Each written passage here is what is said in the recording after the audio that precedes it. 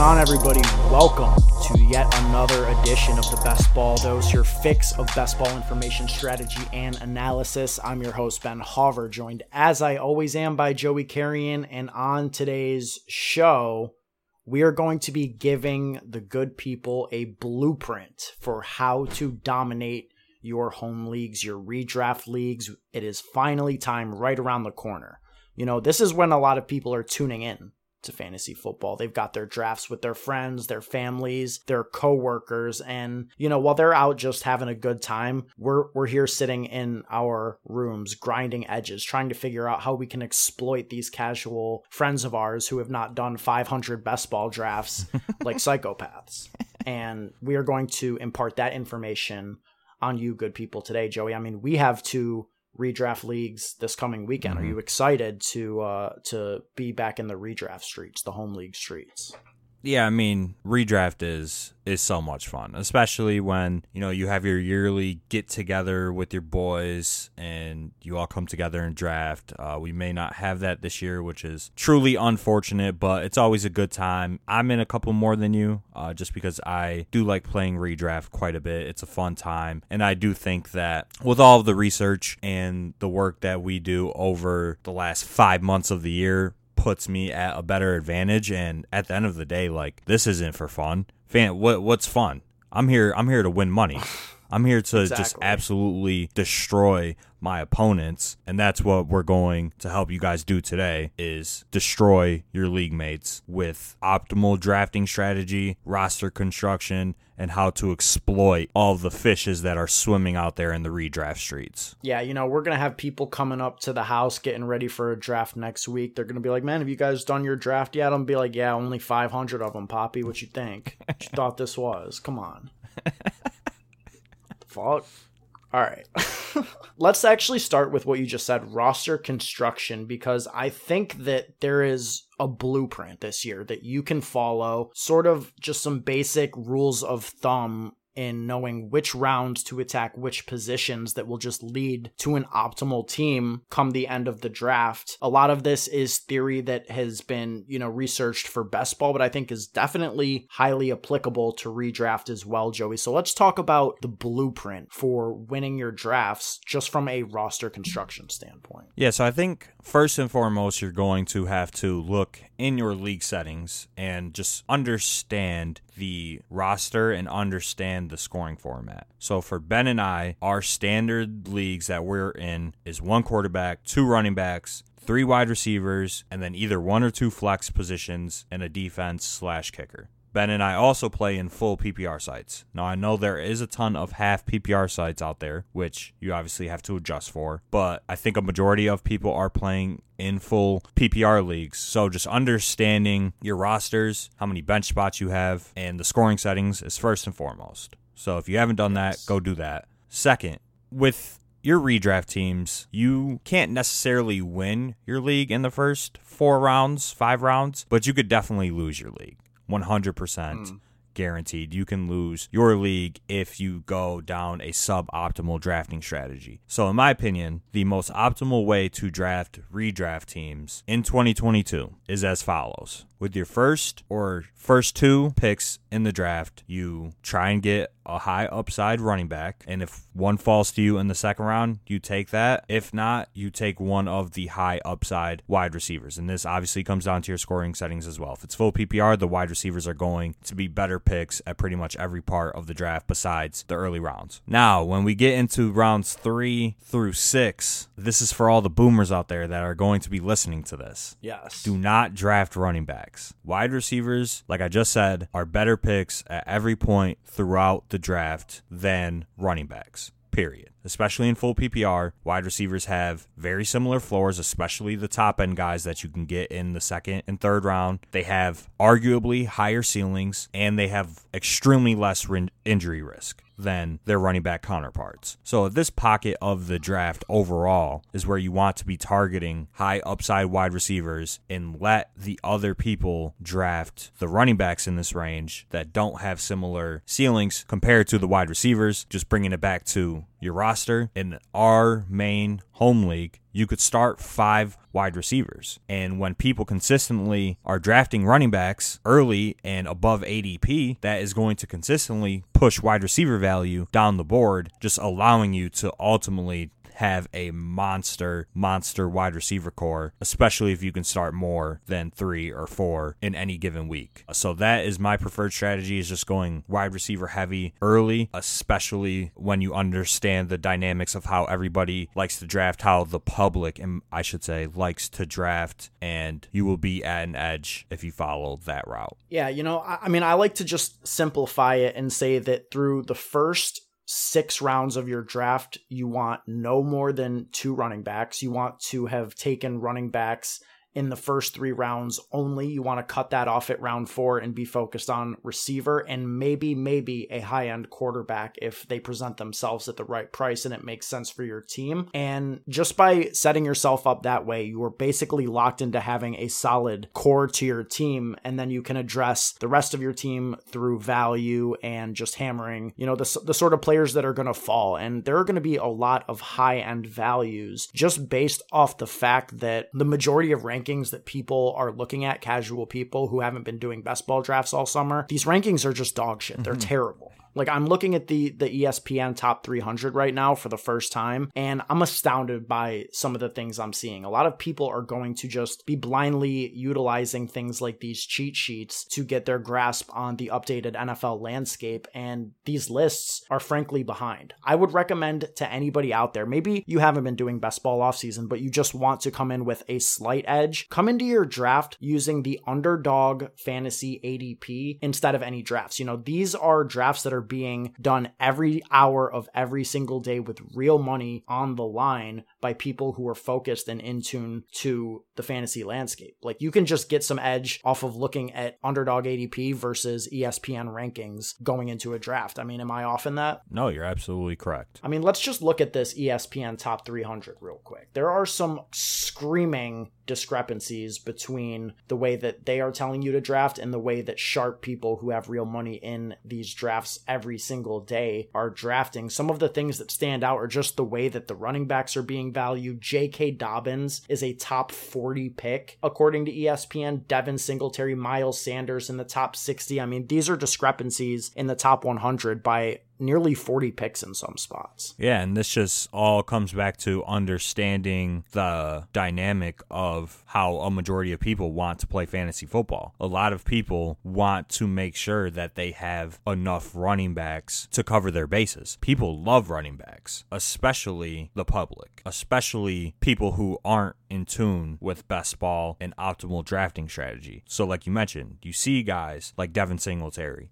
Miles Sanders, Antonio Gibson, J.K. Dobbins, 30, 40, 50 spots above where they're going in best ball. Obviously, there is a difference between 2 formats. You're obviously shooting for a top 2 outcome in best ball to advance, specifically on Underdog, whereas in redraft, most likely you're playing 6 out of your 12 advance. Right. So I understand that there's a difference in that aspect, which can impact rankings and draft strategy. But ultimately, like you mentioned, the Underdog ADP is pretty much crafted by a majority of sharp users that understand the fantasy landscape, that are grinding news in training camp in the offseason, whereas some rando on ESPN had a list of the player pool and just threw this entire rankings list together in 10 minutes, and millions of people are going to be drafting off of these rankings. So you're just getting an edge on a majority of people just by not using these. You don't even have to use Underdog Fantasy. If you could find somewhere that has 5 or 10% edge on these rankings, like, you're going to be pretty well off, in my opinion. Another major discrepancy is just the way that ESPN, and I'm, not trying to bully ESPN. I mean, they can handle it, but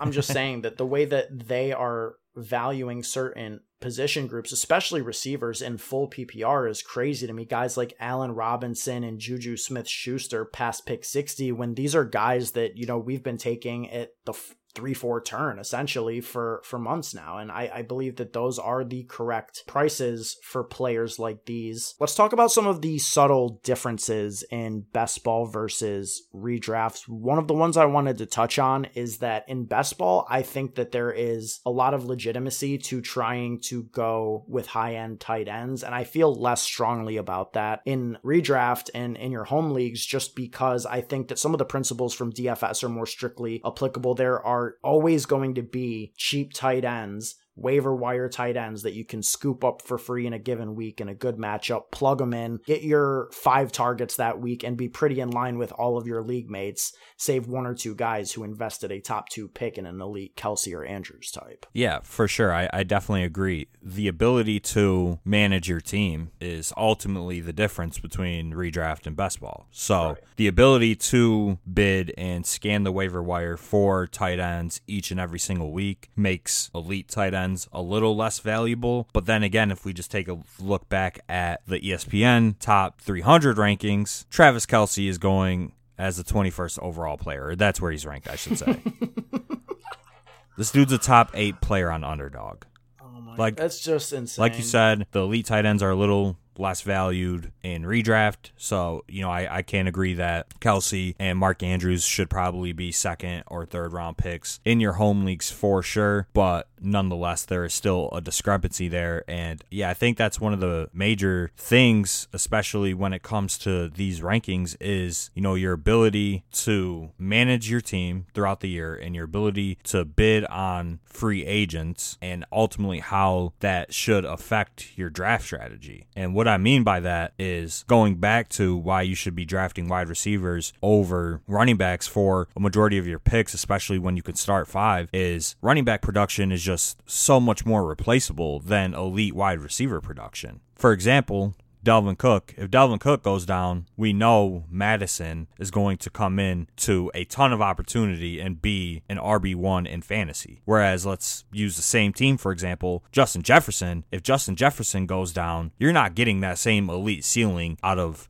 KJ Osborne or Amir Smith-Marset as the Justin Jefferson replacement. There's just absolutely no shot. So the production is more easily replaceable at the running back position, which I think ultimately devalues the position, but ESPN is valuing it more than other positions. So just from a process standpoint, I think that's completely wrong. Wide receivers are so much more valuable in full PPR formats than running backs. And then you take into account, like I said, bidding and getting potential league winners off of free agency last year, Elijah Mitchell, Rashad Penny. Like this production at running back is so replaceable. Do not overdraft these running backs. Go for wide receivers. Yeah, no, and I mean you've basically said it all in terms of the receivers. Like the ceilings are higher. The hit rates are better. Like I think that last year, and the percentage might be slightly off, but it's in the same range. I think that like 25% of 2nd round running backs paid off, and it was like 50% of the wide receivers. So you're just looking at hit rates that can be almost twice as high for your wide receiver paying off in every single pick. The position is less replaceable.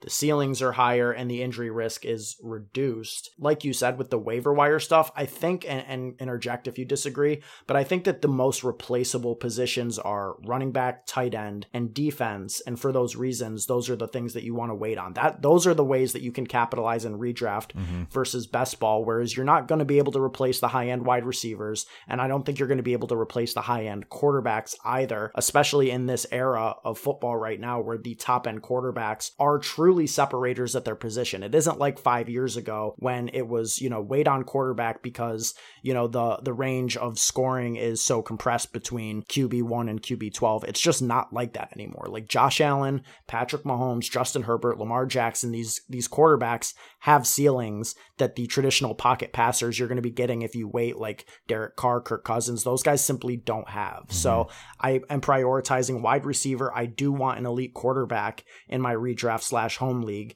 and I'm comfortable trying to use the waiver wire to my advantage at running back, tight end, defense, etc. Yeah, and I think ultimately drafting an elite quarterback in redraft is very important for the reasons that you listed. And then also the draft dynamic where you could be drafting with 4 or 5 stone donkeys who might draft a Josh Allen in round 1, right? So the quarterbacks are going to inevitably get pushed up the board. And then you're in round 5 or round 6, and you're kind of boxed out of the quarterback position. So I think drafting a quarterback early is definitely a good strategy in redraft, and that's definitely something that I've kind of undervalued that has hurt my seasons previously. I will definitely be making that change to make sure I lock up a top 6, top 7 quarterback. But that doesn't mean you need to reach 4 or 5 rounds on a quarterback. Like, they have Trey Lance ranked as the 103rd overall player on ESPN's top 300. Like, you could probably draft him in the 90s or late 80s and,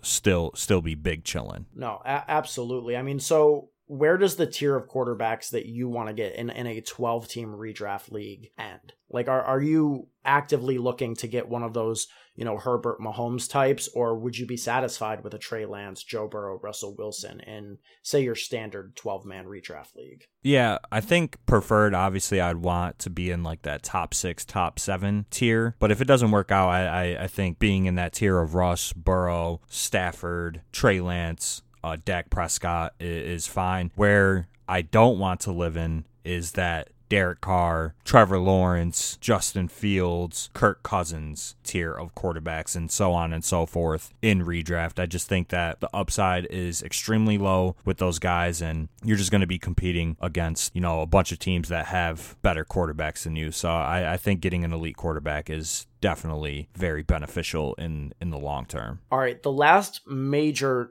talking point I wanted to go over was sort of imparting the knowledge that we have gotten from doing so many best ball drafts is just for what people can expect from different pockets of the draft. I think that there are really 3 main pockets of the draft this year. It is the top 4.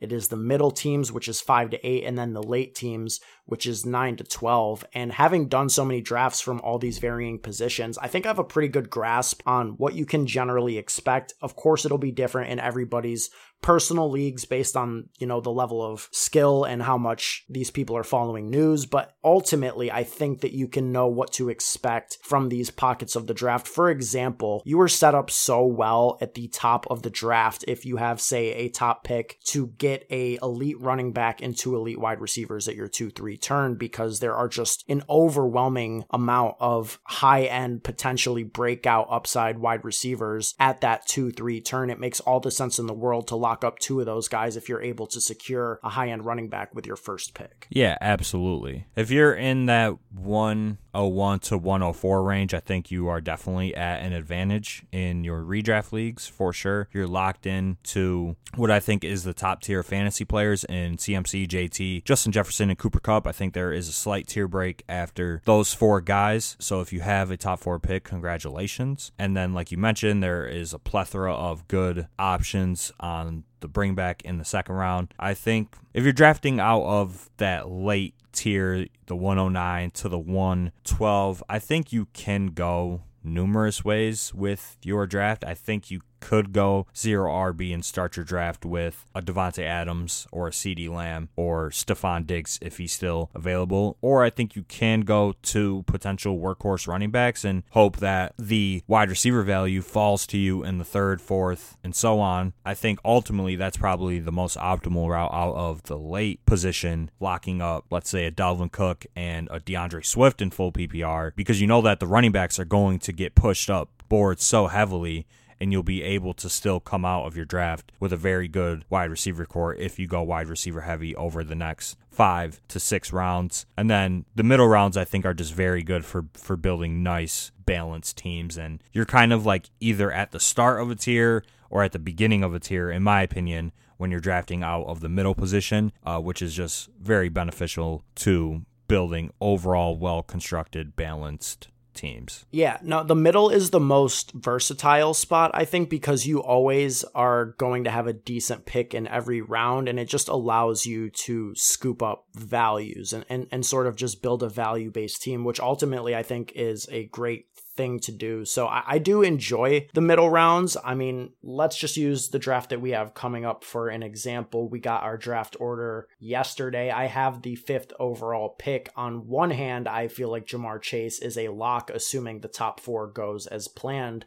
but I also want to not get boxed out of an elite running back, because the way that I'm looking at, a typical home league draft going is that I'll be able to find elite wide receiver ceilings in the 3rd, 4th, and 5th round, right, with those middle picks. So I don't know if it's a situation where, I alter what I think the best move is which is Jamar Chase, to go with like Austin Eckler or something like that. We'll play it by ear, but that's what you're able to do in the middle rounds, is just sort of navigate value and scoop up value whenever it presents itself. And I do agree with everything you said about the late tier, especially in home leagues. I think that going 2 running backs is probably the way to go, because you could hit 4 straight receivers in rounds 3 through 6 and just be chilling with absolute elite guys. Maybe you listen to our last episode where we talked about our guys for the 2022 season. Guys like Darnell Mooney, Allen Robinson, Hollywood Brown. I mean, you can lock up a handful of those players on a roster that starts from 9 to 12 with 2 elite running backs. And I mean, that is going to be a hard team to beat at any point in the year. Yeah, I mean, according to ESPN rankings, let's give them an example here. So say you have the 12th pick, so you have the 12th and 13th overall pick. Those 2 players would be Deebo Samuel and Stephon Diggs, according to the ESPN Top 300. But let's say you go Dalvin Cook, DeAndre Swift, for example. If we just take a gander at who would be available theoretically in terms of your wide receivers when the 3rd round comes around: A.J. Brown, Deontay Johnson, Jalen Waddle, Mike Williams. Elite. And then if we're going down a little bit further into the 5th, 6th round, like pick 60 around there, you got your choice of Juju, Allen Robinson, Rashad Bateman, maybe potentially like Darnell Mooney, Gabe Davis. If those guys fall, they have them ranked like towards the 50s, but they could potentially fall, especially if people are taking running backs in your league. You could go with an elite tight end in that spot if you choose to do so. You could go with Lamar Jackson, who's going in the 4th round. On Underdog, they have him as the 62 overall player, which would be, one spot before your pick if you're from the 12th selection. So I don't know. I think that obviously that's just a theoretical example, but that's really how you should be building your teams if you want to win. Yeah, and I think that just about sums it up. Obviously, we have done multiple shows throughout the offseason, a ton of shows talking about our player-specific takes, the guys that we like, if you have any desire to go back and check those out. But that is sort of the thing with dominating these home leagues is everybody's going to have pretty decent players, but roster construction is and always has been the thing that gets overlooked. And I think that is always going to be the key. It's just having a sound structure, which will put yourself in the best position to win. That is what I focus on when it comes to trying to dominate a home league. Yeah, and it's the simplest yet most effective strategy to utilize in redraft, because a majority of people are just playing for fun, right? They're just playing in leagues with their boys or their coworkers or their family. They're not taking it as serious as us. Like I mentioned earlier in the pod, this ain't no fucking game, okay? Nah. I'm coming for blood. I'm coming to win. Now, winning redraft is a whole different story. There's a lot of variance involved, and sometimes you can have the best players and still lose. This isn't a guaranteed podcast to help you win your league, right? It's football. There's a lot of randomness involved that you just can't predict. But if you just follow these simple tricks and tips, you will be in a much better position to win your league. And at the end of the day, it's about winning. I'm not here to have fun. I'm here to win money. I'm here to boost my bank account and absolutely destroy my opponents and make them kick me out of their league for being too good. That's ultimately my goal. Yeah, but they're not going to kick you out for finishing second place behind me. Coming from the guy who finished last year, I know. This is war, okay? This is fucking war. Say no fucking game. Yeah, all right, look, guys, that is going to be it for this edition of the Best Ball Dose. Hopefully you found this interesting. Hopefully you take some of what we said and apply it to dominate your home leagues. Make sure, if you aren't already, you're following us on Twitter at Dose Media Net, as well as our personal Twitters. I'm at Ben Hauver, Joey's at Joey Carrion DFS. If you guys want to stay up to date with what's going on within the podcast or join our inner circle, the link to join our free Discord chat is in the show notes to this podcast. To everybody listening out there, we appreciate you. We value you. Until next time, let's stay accountable and keep it authentic.